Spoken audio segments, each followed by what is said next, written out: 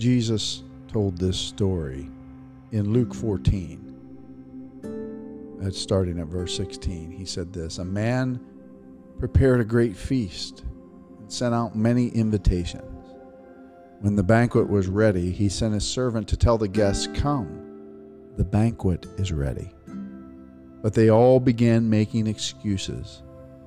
One said, "I bought a field and I must inspect it. Please excuse me."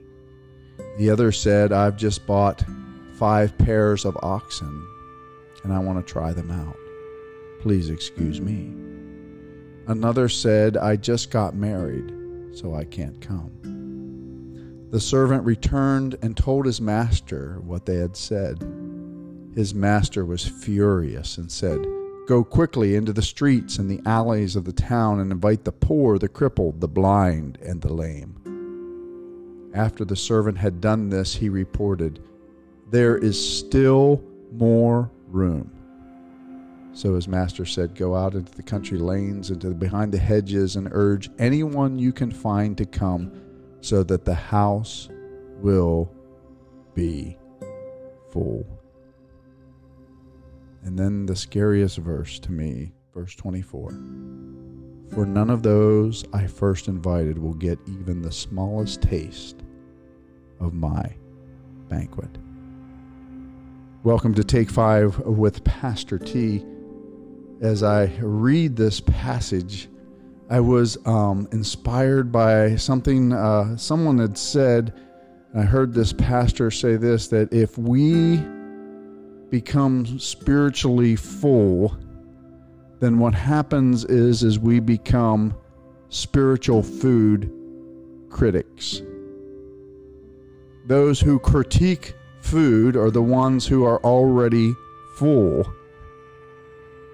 And I asked this question to myself: what is going on in this passage that we see the original guests being invited to a banquet? And I'm asking this question: why didn't they come? Or why didn't they want to come? And the banquet representing food, representing nourishment, representing a spiritual nourishment, right? This is a parable. The only conclusion I can come to is that each one of these excuses that people make is they've been fed by something else. Something else in their lives has been feeding them, right? And when the call to the banquet is made, there's no more hunger.